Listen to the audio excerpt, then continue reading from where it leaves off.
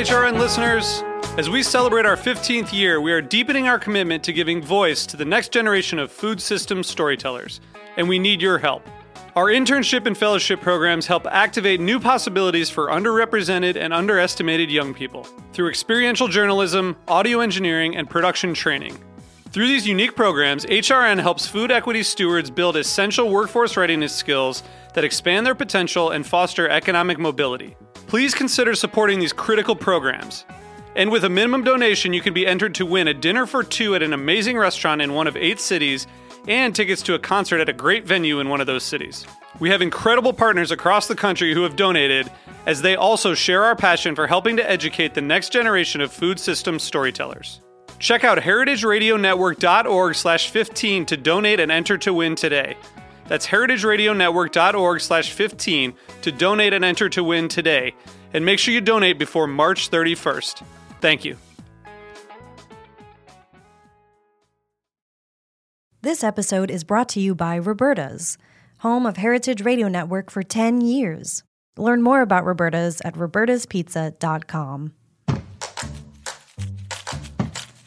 This week on Meat and Three, we're delighting in the creepy, the spooky, the skin-crawling aspects of food history and culture. Give yourself over to man's more hedonistic tendencies, and you wouldn't be making it to the great beyond. The Sin Eater's job was to ensure that you did. In modern horror, audiences have been captivated by the isolation, mystery, and terror of rural life. And so one of these preparations is actually taking oak bark, stuffing it into a cow skull, and burying that cow skull in a creek for a year. I would argue that their evil went hand in hand with their marketing strategy. I'm not saying they had an excuse, but in order to make bananas work, they were deluded. They had to do these terrible things. Listen to Meat and Three, HRN's weekly food news roundup, wherever you listen to podcasts. Hello and welcome to Snacky Tunes. I am one of your hosts, Darren Bresnitz. This week, we are so excited to be sitting down with chef Sean Brock at the ArcLight Cinemas Hollywood during the West Coast leg of his cookbook tour for his new book, South: Essential Recipes and New Explorations. It is an inspiring and informative chat about the ingredients, traditions, and techniques, and some of his favorite stories behind the Southern food he loves. There's also an incredible story about Bill Murray helping him plate a dish. Then we dig into the archives with Michael Davies, who is a Grammy-nominated roots musician. He talks about being an advocate for Brooklyn's bluegrass scene, and he gives us some tracks from his 2-album set, Orchids and Violets. So sit back, relax, and enjoy Snacky Tunes on heritageradionetwork.org. We talk about food, we talk about music, with musical dudes, finger on the pulse, Snacky Tunes.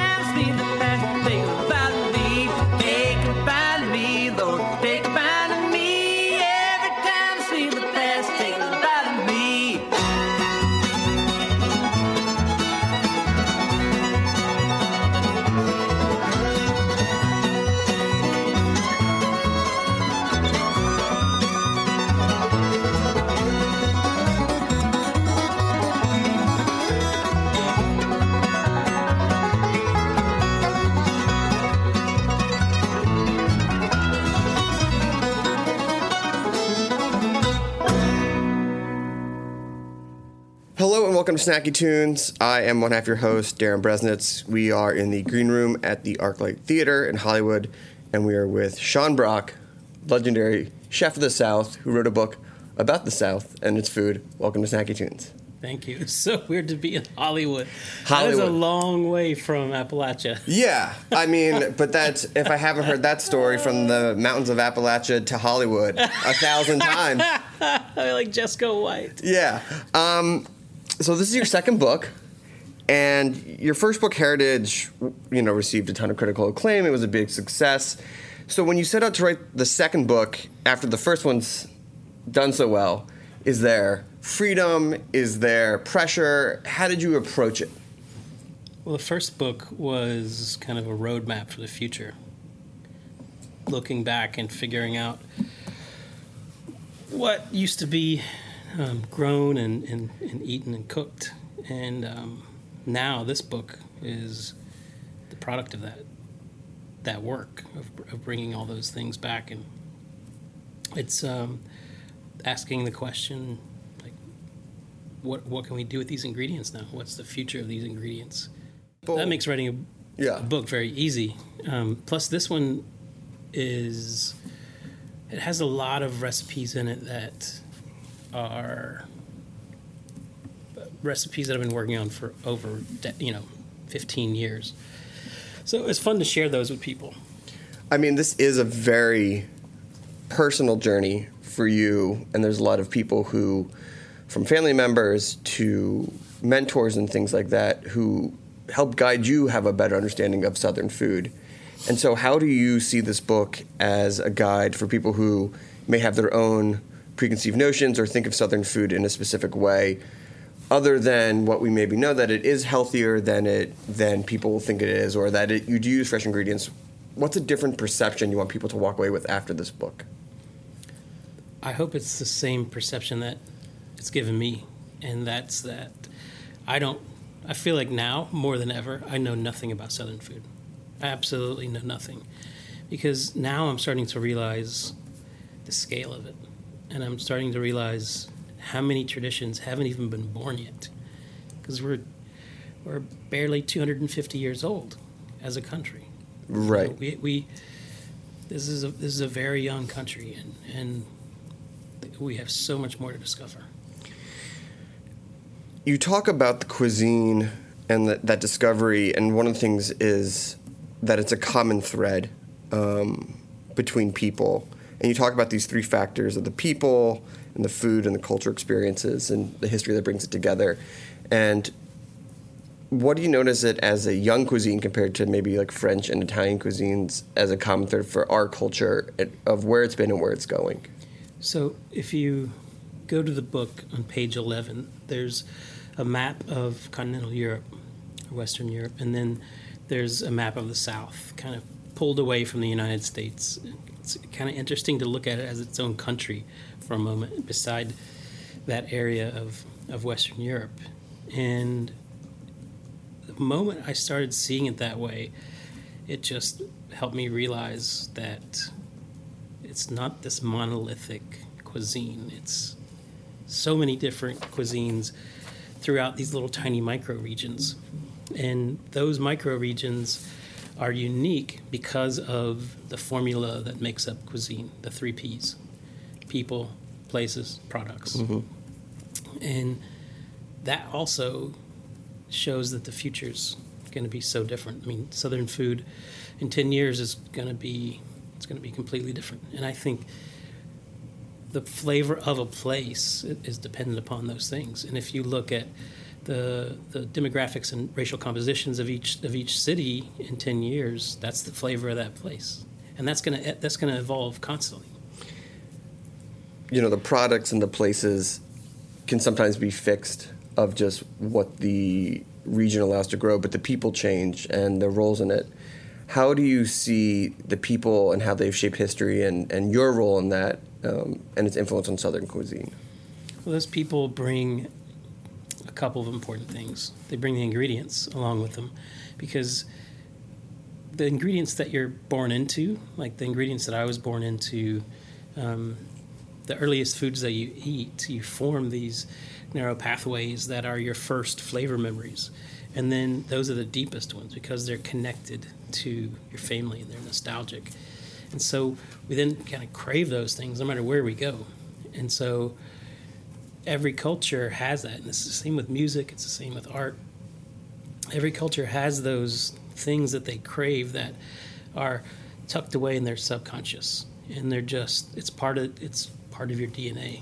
And those flavors, and I'm specifically speaking about flavors, those flavors, when they are mashed up with the flavors that are there, with the ingredients that were there already, the native ingredients, but also the ingredients that you bring with you so that you can grow your food, those things, once they end up on the plate, that's the food of that place. And a great example of that would be where I'm from in Appalachia. In the coal fields of Virginia, and there the major influences are Native American, or Cherokee, German, and Scots-Irish. Mostly German than Scots-Irish. And so you see sour corn appearing on the table, a sauerkraut of corn. And when I grew up, I thought everybody ate that. To me, it was our food. It was the food. And even as I got older, to me, it was the food of my region. But it's a German tradition of fermenting and making sauerkraut with Native American ingredients. And then that only exists there. I don't think you're going to find sour corn in Germany. No.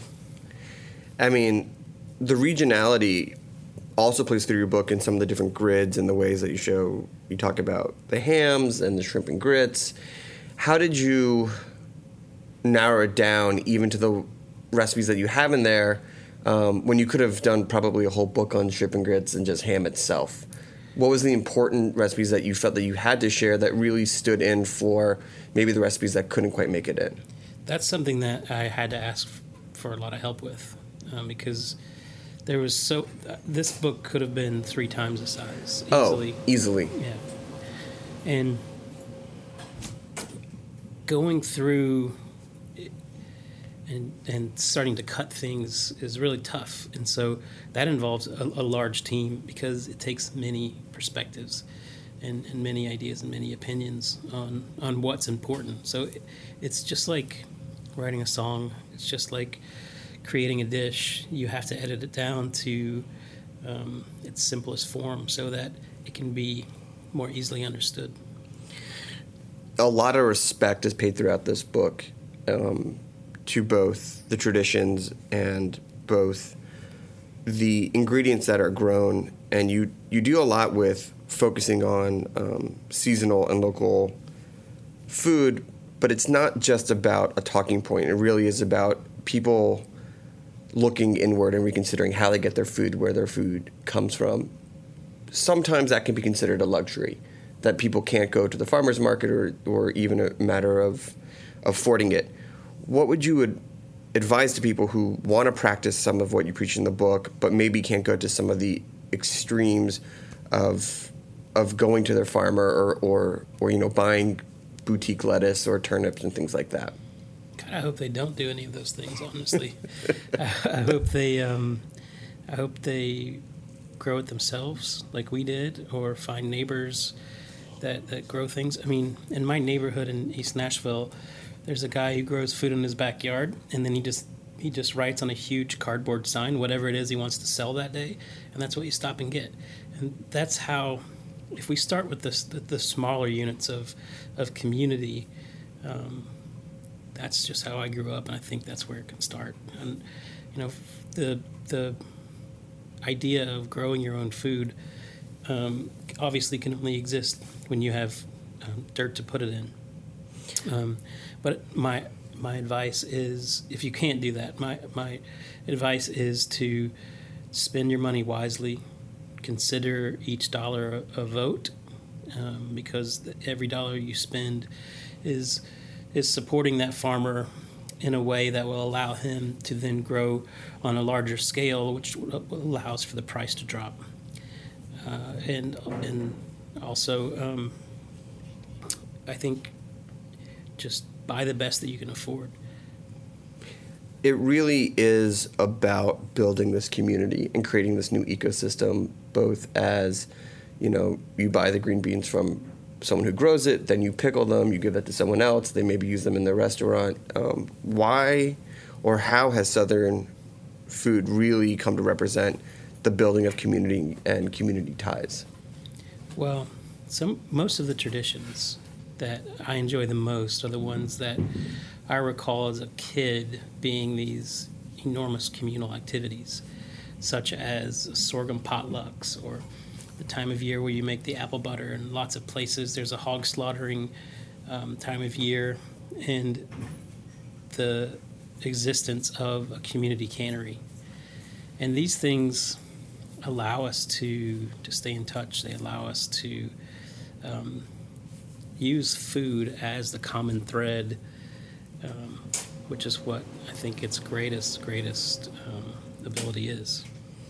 There's also this dedication to time, both to enjoy yourself in cooking and the way things that people make stuff. And I loved that part where John Egerton talks to you about the biscuits and about roll the cold dough 500 times for family and 1,000 for the president.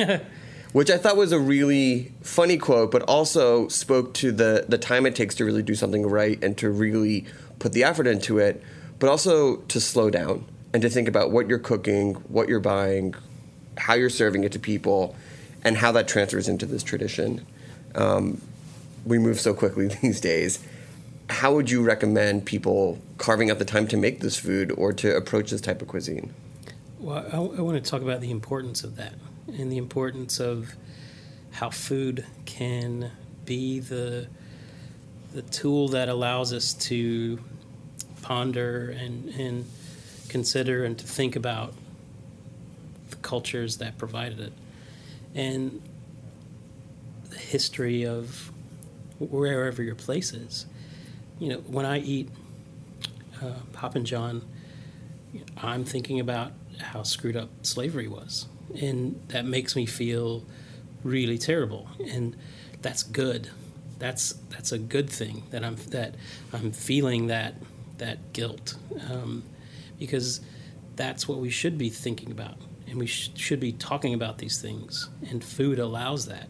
And so, no matter where you're eating, if you're at Taco Bell, have just this moment to think about what that culture is like. Amazing. Well, we're going to take a quick musical break, song from the archives, and then we're going to come back here on Snacky Tunes on heritageradionetwork.org. Woohoo! We're precarious.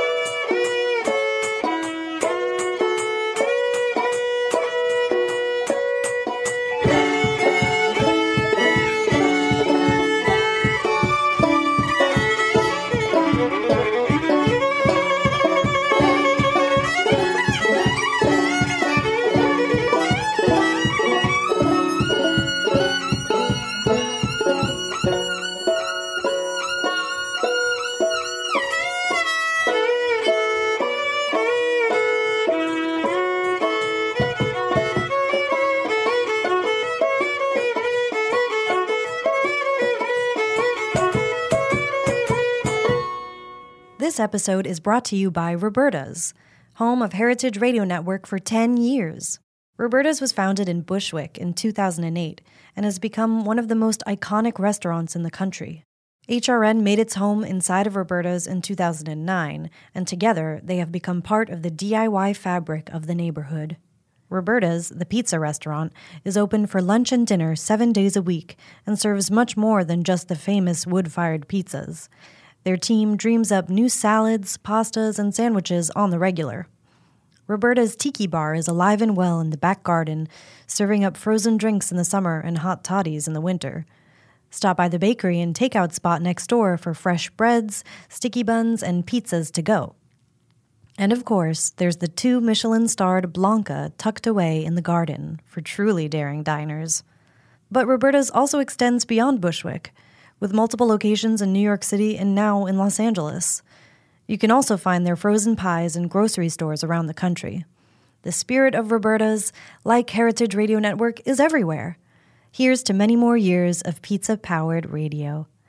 Learn more about Roberta's at robertaspizza.com. Hello and welcome back to Snacky Tunes. We are with Sean Brock talking about his new book. And the book talks so much about traditional techniques and history and about finding the right one that's for you. I'm thinking about how many different ways you talk about cooking over fire in this book and how you sort of say there is no wrong way or right way. Here's how I would do it, but you got to be comfortable with your own mode of fire cooking and what makes the most sense for if you have a giant backyard or you have a small Weber. It doesn't matter as long as you make the effort. How do you want to inspire people to get out of their comfort zones when it comes to these types of cookings and this approach to making food? The only way you're going to get better is to make mistakes. And mistakes are such a gift because that's where a lot of my greatest discoveries have come from. And also, I think one of the great lessons that I've learned over the past few years is the power of courage. And just to be able to encourage someone or to find courage within yourself.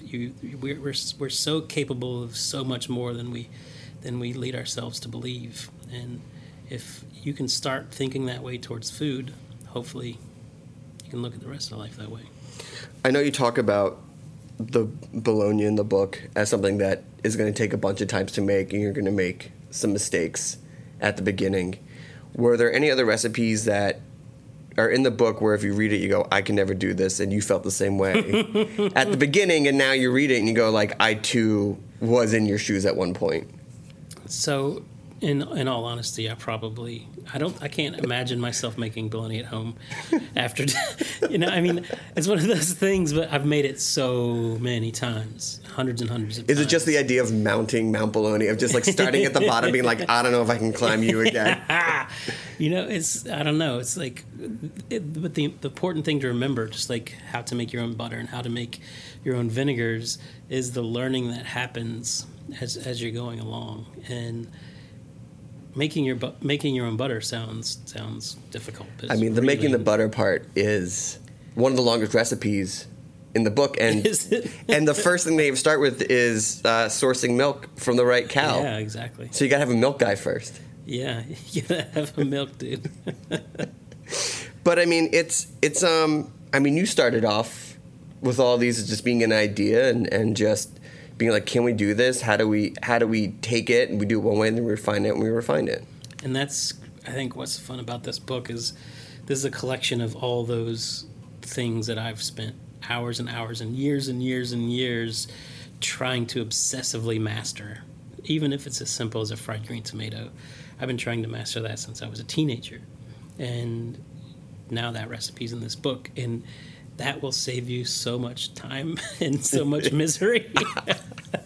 I did it here. Like, you can try it your own way, but trust me on this one.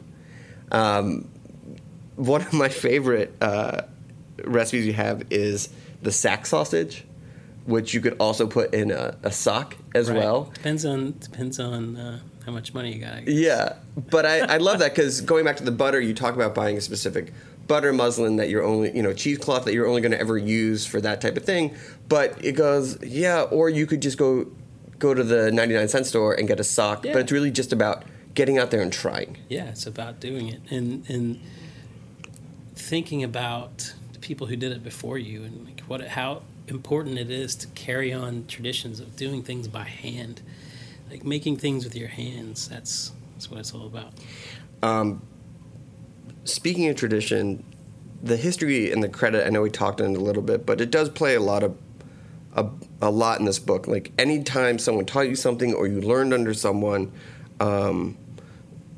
you give them a shout out. You know, like the grilled asparagus that Brian Baxter taught you, or something that your grandmother taught you. Like you never just say, "I'm now the master of this."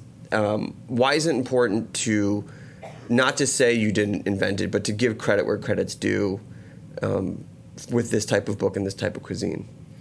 I think it shows humility and vulnerability, and that I hope encourages other people to seek these kinds of techniques and recipes from other people, and realize that the one of the best things you can do is listen, and one of the best things you can do is try and understand what other people are getting excited about, what other people are good at, and that's how I've spent my entire career.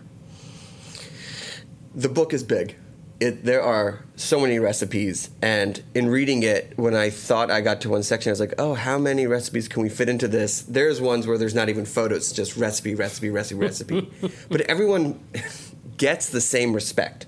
Like, I feel that every recipe could be your favorite, but you do talk about the shrimp and oyster purlieu, which I'd never heard of before.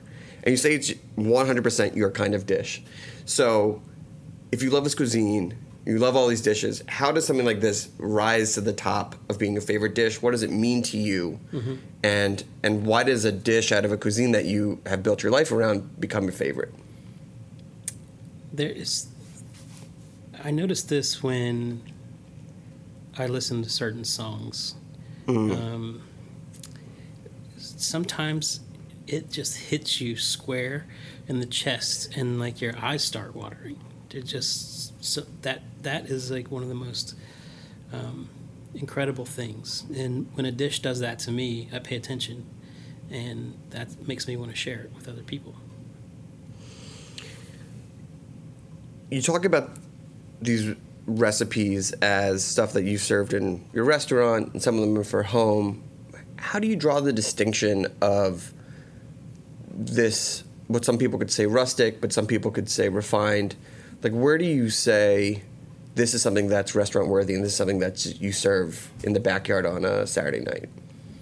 Well, I've always had one modern restaurant and one simpler, more casual restaurant. And I honestly believe there's room for both. And, diversity is what it's all about. And there's 7 days in a week, so you got plenty of time to play. I think understanding what you are capable of doing is really, really important. Understanding, because if you try to take on too much, and if you try to do too much and you fail, then you're going to get really upset and not have a good time and probably not try any more recipes. Do people get frustrated with these recipes sometimes and ever reach out to you for encouragement? Oh, all the time. The hot sauce recipe in the first book, I get 3 or 4 messages a week when people see the mold forming, but that's the secret to the flavor. Is it the mold? Mm-hmm. There are so many great stories in this book, and I love the one with you and David Chang and Alan Benton being out in nature and then cooking and things like that. That's the type of story where you go, I'm giving up my job, I'm getting into cooking. I'm just going to go out and forage and try and get a couple buddies just to have these types of moments. What other stories came out from this book and putting it together? What are the stories that stand out for you in this journey to writing this book? Gosh, that was a really good one. That was a really good one. That was a really, really, really good one. There's so many that I didn't get to write about. There's so many that I look forward to writing about in the future. Like, for instance, the swordfish with green gumbo. I was having trouble plating that dish, and just so happened Bill Murray was at the restaurant while I was shooting the dish, and he came over and was like, "What are you doing?" I'm like, "I'm having trouble plating this dish. I just can't make it look right." He was like, "Well, what are you trying to do?" I'm like, "I don't know. I just want it to look cool." And he goes, "Let me see that thing." And he starts plating it, and he sits back. He plated the dish, and he laughs. And he goes, "See, it's done." Made me laugh.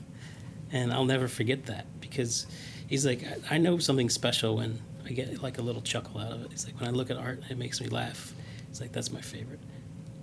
That's amazing. You're carrying on a lot of tradition in this book and in the restaurants and the food you serve.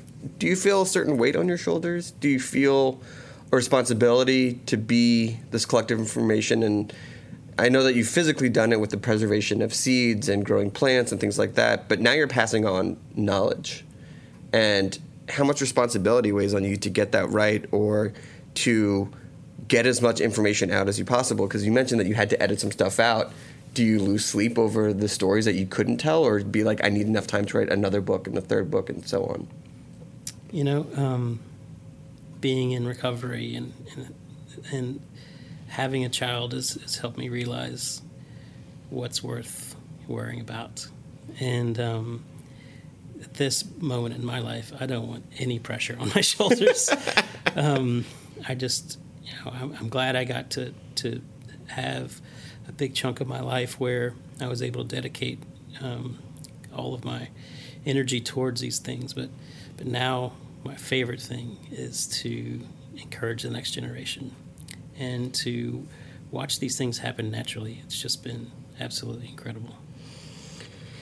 With all the research and everything and going through all this, what do you, at the end of the day, consider to be the most important or your favorite staple of Southern cooking, and why? What tells the story the best? Well, that's a tough one because it depends on where you are. But I do think that cornbread is the one that you'll see on the most tables throughout the microregions of the South. And that cornbread, wherever you're at, think about the color, the texture, the flavor. Does it have sugar? Does it have flour? Does it have a crispy crust? Is it more cake-like? And those questions and that kind of curiosity will lead you down a path where you start to wonder about the cultural influences of that place and why that cornbread is that way. There's 5 different recipes in the book, and that's something that hit me when I started opening husks in various cities. And those different skillets of cornbread in each place had to appeal to the nostalgia of the people who were from there. Wow. So not one cornbread for all of Husk, but a cornbread specific to the region. Yeah. I know at the beginning you talked about how we've barely scratched the surface. There's so much more to learn. But in writing this book, what is the one thing that you learned that surprised you the most or shifted your perception about what you thought about Southern food? Well, I would say that for me, the thing that I learned the most is I love thinking that I know something and then realizing that I know nothing. Because I've spent a big chunk of my life studying Southern food. And when I finished this book, I realized that there are so many more books that need to be written, and that's really exciting for me. Just to know that for the rest of my life, I can concentrate on this one region and just explore with curiosity and see what the possibilities are and what the discoveries can be of each place. I think the biggest takeaway for this book was how excited I am for the future and seeing what Southern food's going to be like in a decade from now. And that makes me really happy. Amazing. Well, congratulations, Chef. Thank you. The book is South. Where can people get it? Where can people follow your adventures? ChefSeanBrock.com. Beautiful. Well, we have another song from the archives and then a live performance here on Snacky Tunes on heritageradionetwork.org.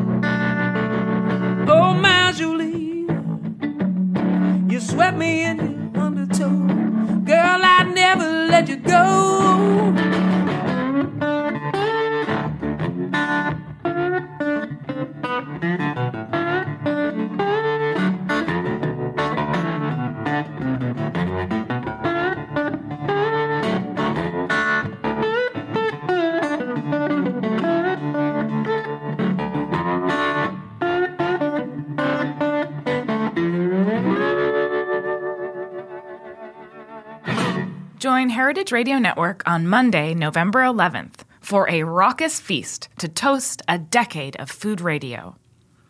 Our 10th anniversary Bacchanal is a rare gathering of your favorite chefs, mixologists, storytellers, thought leaders, and culinary masterminds.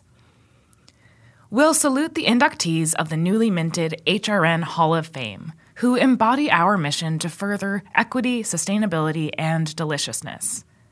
Join us to explore the beautiful Palm House and Yellow Magnolia Cafe at the Brooklyn Botanic Garden, where you'll taste and imbibe to your heart's content, and bid on once-in-a-lifetime experiences and tasty gifts for any budget at our silent auction.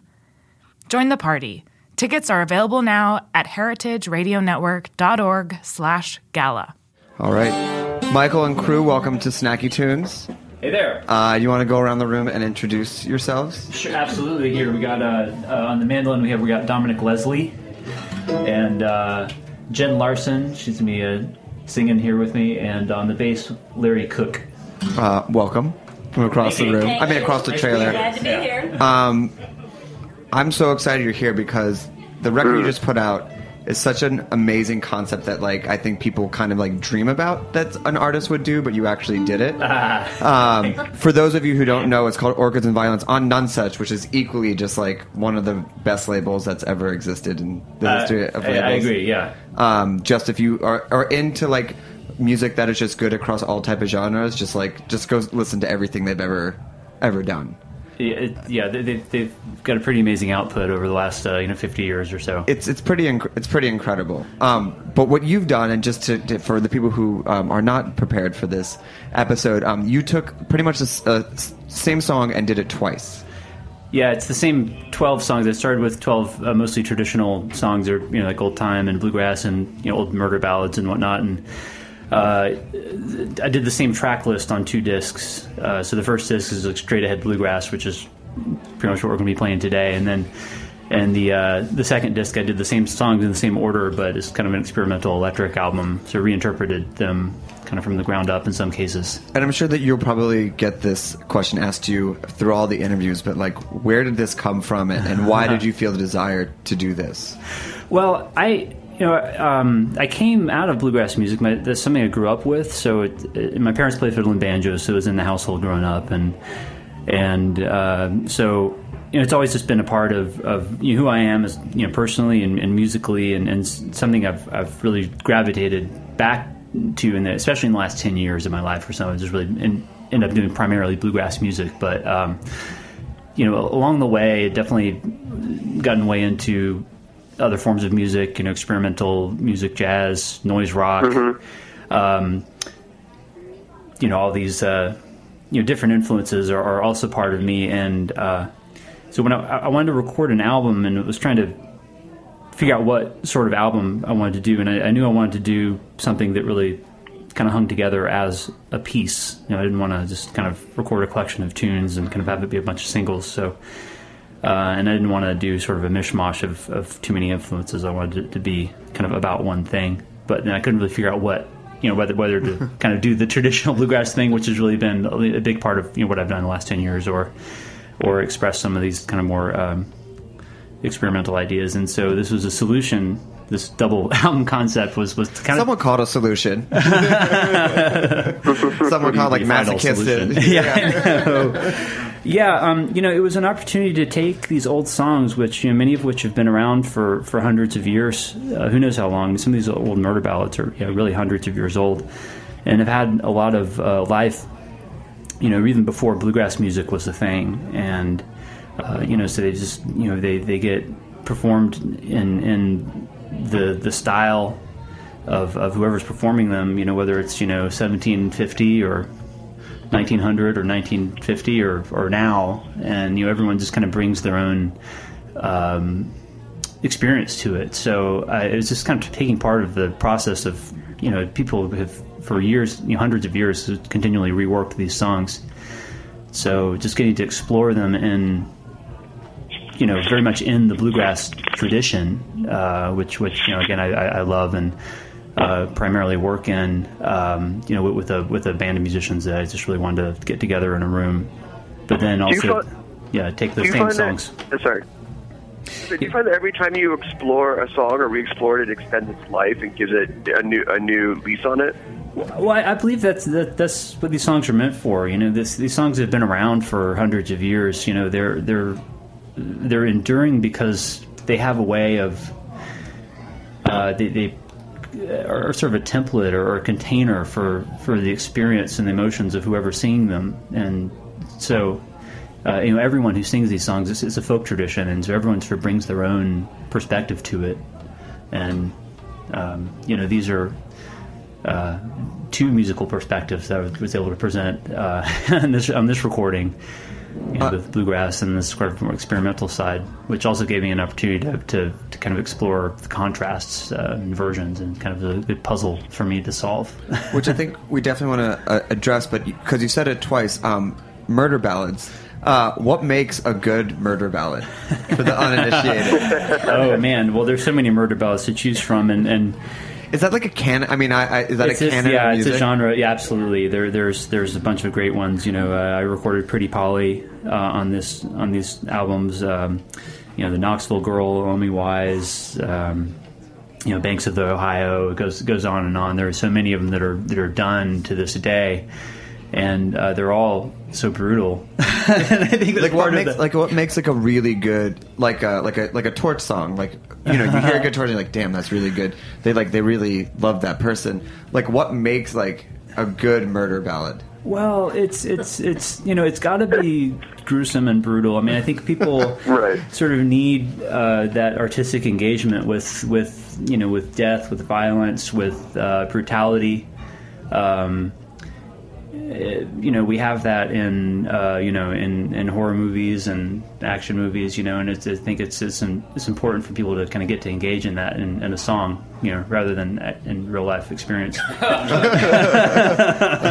Okay, I just got threatened on the radio. You all heard this. That's why we have these songs. So they're songs that just express all aspects of human experience, and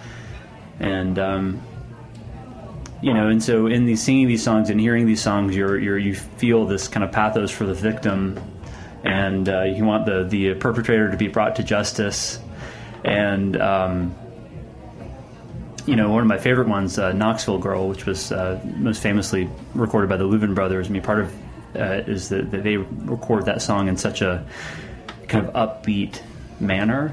They're like, I met a little girl in Knoxville. It's very almost kind of like upbeat and happy sounding, like they're at a party or something, but it's this gruesome murder, and that sort of makes it all the more twisted. Right. That it's, there's a great recording of Nick Cave singing Knoxville Girl, which is totally the other way. Oh, he seems way into it. Yeah. But it's what you want. He's like, wish I was there. Yeah. Can we hear? What are you going to play for us first? Sure. Well, this is not a murder ballad. No. At all. Okay. No. Actually, this is after all this talk about old songs, we're actually going to lead off with a song that I recorded. This is the one song on the record that's not an old traditional number. It's actually by a Seattle band called Mother Love Bone, who were a proto grunge band who I really love. Yeah, they're wonderful. Yeah, they're awesome. Yeah, and they broke up. Some of their members went on to form Pearl Jam and other bands. But I thought this would make a good bluegrass song. Okay, it's called Stargazer. Wonderful. Okay, let's do it. No murders. No murders. 1, 2, 1, 2, 3, 4.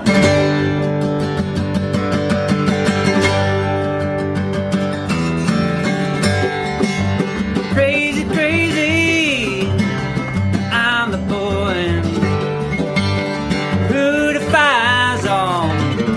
Yeah,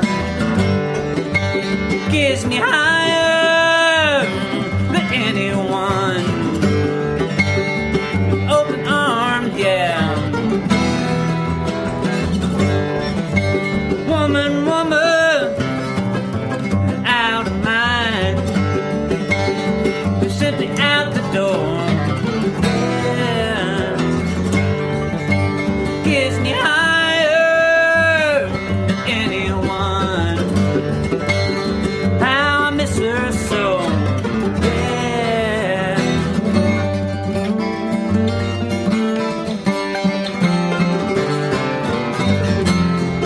Stargazer, you call the shine. I'll take on. Stargazer, won't you kick with me? Stargazer, you call the shine, and I'll take home. Stargazer, won't you kick with me?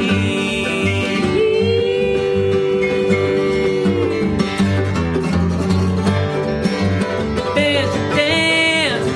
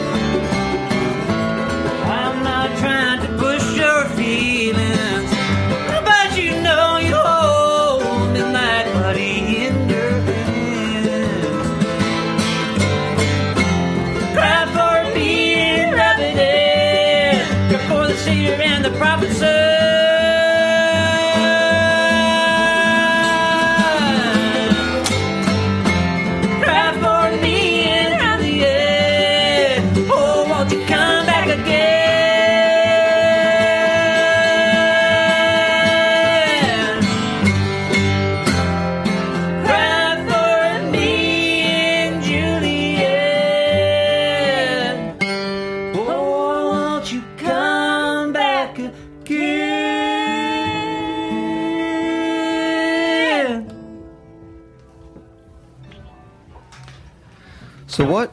When you were writing this, like, what came first, the bluegrass song or the rock version? Well,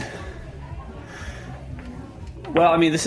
I'm sorry. When I was arranging it, yeah. Well, I mean, more than that, like when you were putting the two kind of like records together, did you do all the bluegrass versions first, or did you do a bluegrass one and then you did the rock version of that? Or like, how did that come to be? Well, the electric versions kind of started out maybe about 8 years ago. I had kind of come up with a batch of arrangements. I was at the time playing drums, and guitar and singing at the same time, so sitting down, and my wife was playing bass. So we had kind of arranged, maybe about 6 or 7 old bluegrass songs for that format, and that was sort of the seed of the electric record. And I knew what direction I wanted to take that in for the recording to some degree, and then. So I picked the songs that were going to go on each album, and so we recorded the bluegrass record first. So those got finished and arranged first, and then, of course, once that was set and I knew what that was going to sound like, then this idea continued to evolve as far as how to arrange the electric stuff, because it was sort of a puzzle and a project of kind of getting each album to flow differently and really have its own identity that would stand alone. Without needing the other album, but making sure each song, was different, and if you did listen to them side by side, there would be some interesting contrast there. Awesome. Can you talk a little bit about the difference in the recording process for the two albums, and your approach to each one? Sure. Yeah. The recording process was really different for the bluegrass record. We did it all live in a big room over 3 days. Recorded tape in the Old First Church in Brooklyn. They have an upper hall there, which is amazing sounding for acoustic music. And so we just did it with 4 microphones, 4 tracks, and just got everyone there playing together, bleeding into the other mics, and just kind of recording the sound of the room. So the concept was it was kind of a recorded event. We didn't really do any overdubs or edits, or we did just a few edits, but it was basically a live event. And then for those who can't see in the room here, they're all just standing around one mic. This I feel like we just went back to how radio used to happen with you guys. It's pretty amazing. Yeah, a lot of bluegrass bands will perform, the whole band will perform around a single condenser mic. Yeah, I feel blessed. It's cool. Yeah, it's we prefer it. Yeah. Anyways, but the electric record was done over about 3 months. I did most of it in my home studio, and some of it in other rooms. And I played most of the instruments myself. I had my wife Jessie Carter played bass on it, and we had a cameo in one song by Tony Trischka on the banjo. But everything else I just tracked myself. So it was not at all done live. It was a layered studio creation, and that was kind of part of the concept there, and kind of creating the contrast is to have the recording process as being very different. 3 days versus 3 months, That's, a bit of a difference. And for people who are listening to them side by side, you don't need to give away all the secrets, but is there anything or any particular pairing of tracks that you would point out that you were happy or surprised by how they sounded side by side? Well, maybe it's a good time to bring up the vinyl release. It just came out last week. The double CD, which came out at the end of February, is called Orchids and Violence, and then we just released a vinyl edition called Violence and Orchids. And the difference is that it's just the vinyl edition is just one disc, and it takes 5 songs, 5 each from the bluegrass and the electric discs, and then kind of interleaves them. So you get the bluegrass version of June Apple, the electric version of June Apple, and there's a whole sequence that's kind of designed to sort of highlight the contrast between the tracks. So I would encourage you to check that out and decide for yourself. and which one is which? Which is the bluegrass and which is the electric? Is it orchids? Which one's orchids? Which one's violence? I won't commit. The whole thing is just called Orchids and Violence. Okay. You can think of that what you will. Maybe while we're doing a murder ballad, I'll get you to tell me. Yeah. Do you want to play another one for us? Sure. I'm going to do a song while Larry on bass. We're going to give you a little break. You can go have some whiskey and pizza. But Jen Larson and I are going to sing this as a duet, and with Dominic on the mandolin. Recorded this one on the record. Did as a duet with Sarah Jarosz. And it's written by Whit Kana, who's he and his wife Barbara down in Atlanta are my musical godparents. So I'm sending this out to Whit and Barbara. Whit's song called Dark Angel.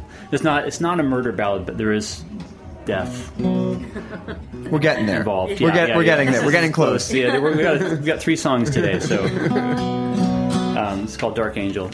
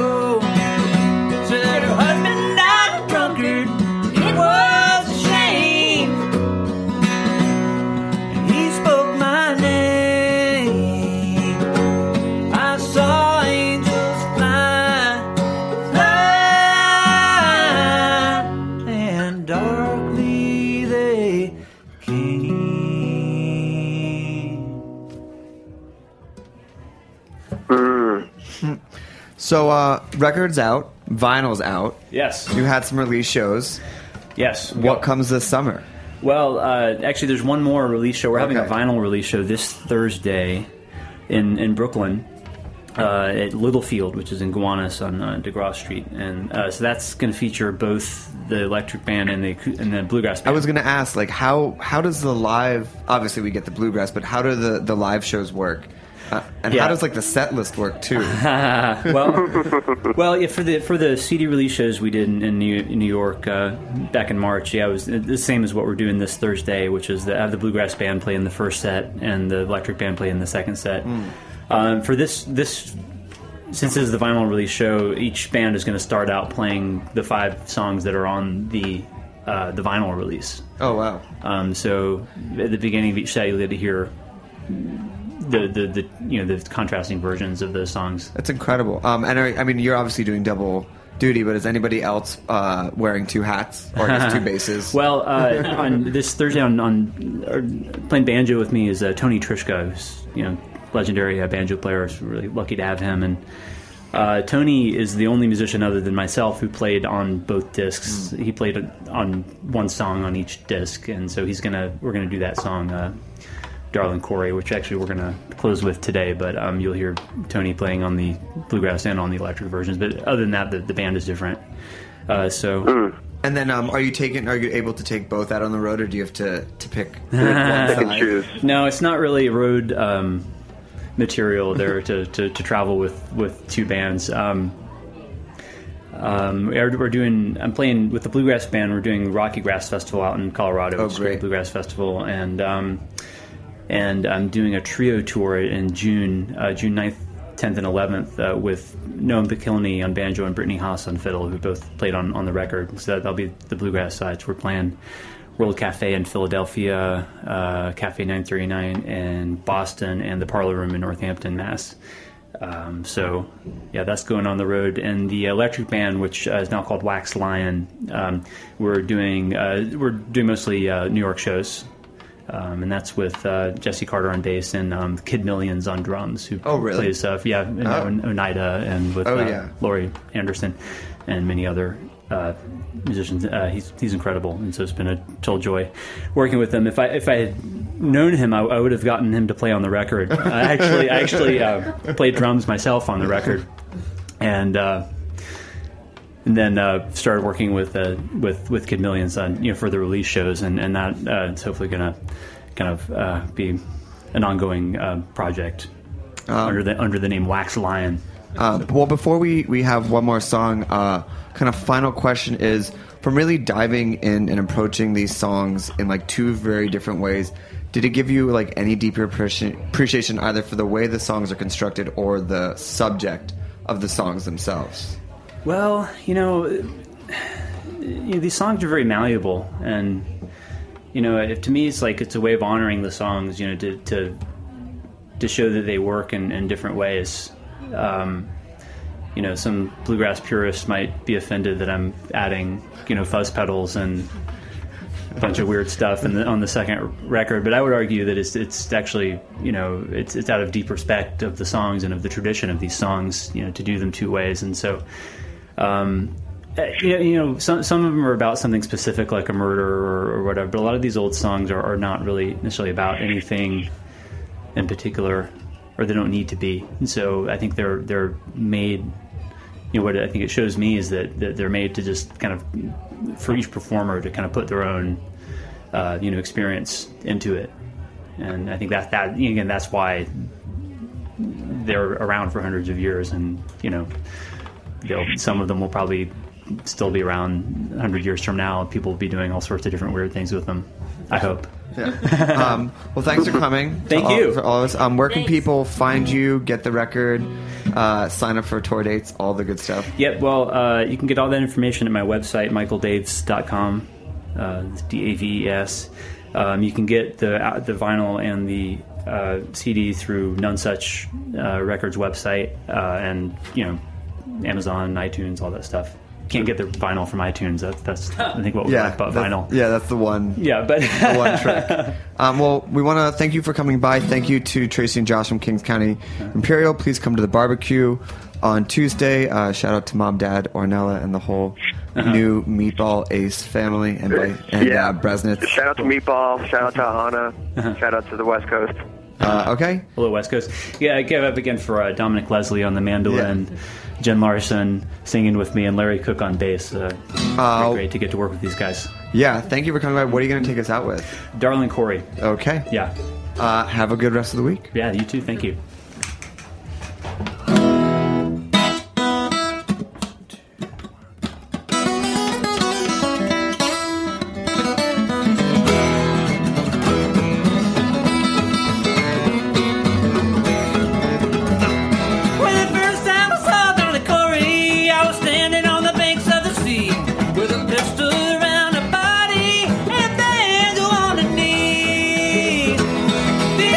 Dig a hole in the meadow.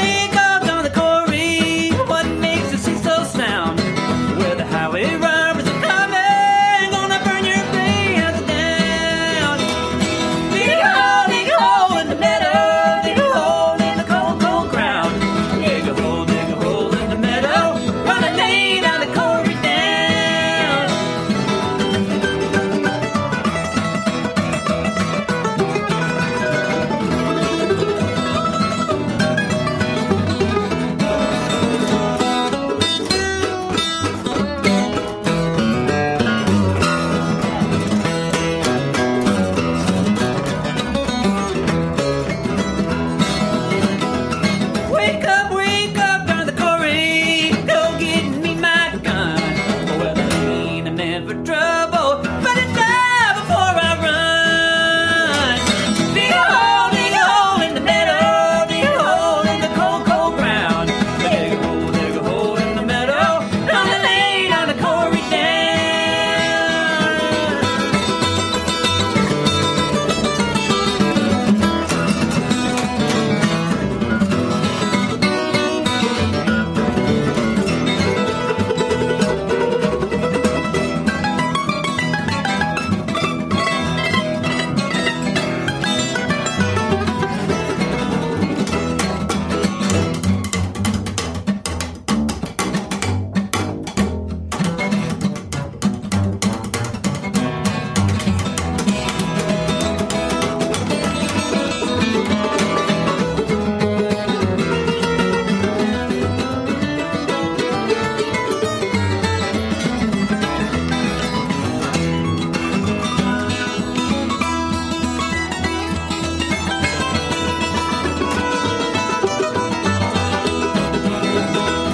Can't you hear the bluebirds singing? Can't you hear the mournful sound?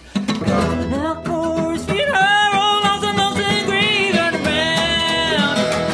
Dig a hole in the meadow, dig a hole in the cold, cold ground. Dig a hole in the meadow, gonna lay down the Corey down. Dig a hole in the meadow, dig a hole in the cold, cold ground. Dig a hole in the meadow, gonna lay down the Corey down. We talk about food, we talk about music with musical dudes.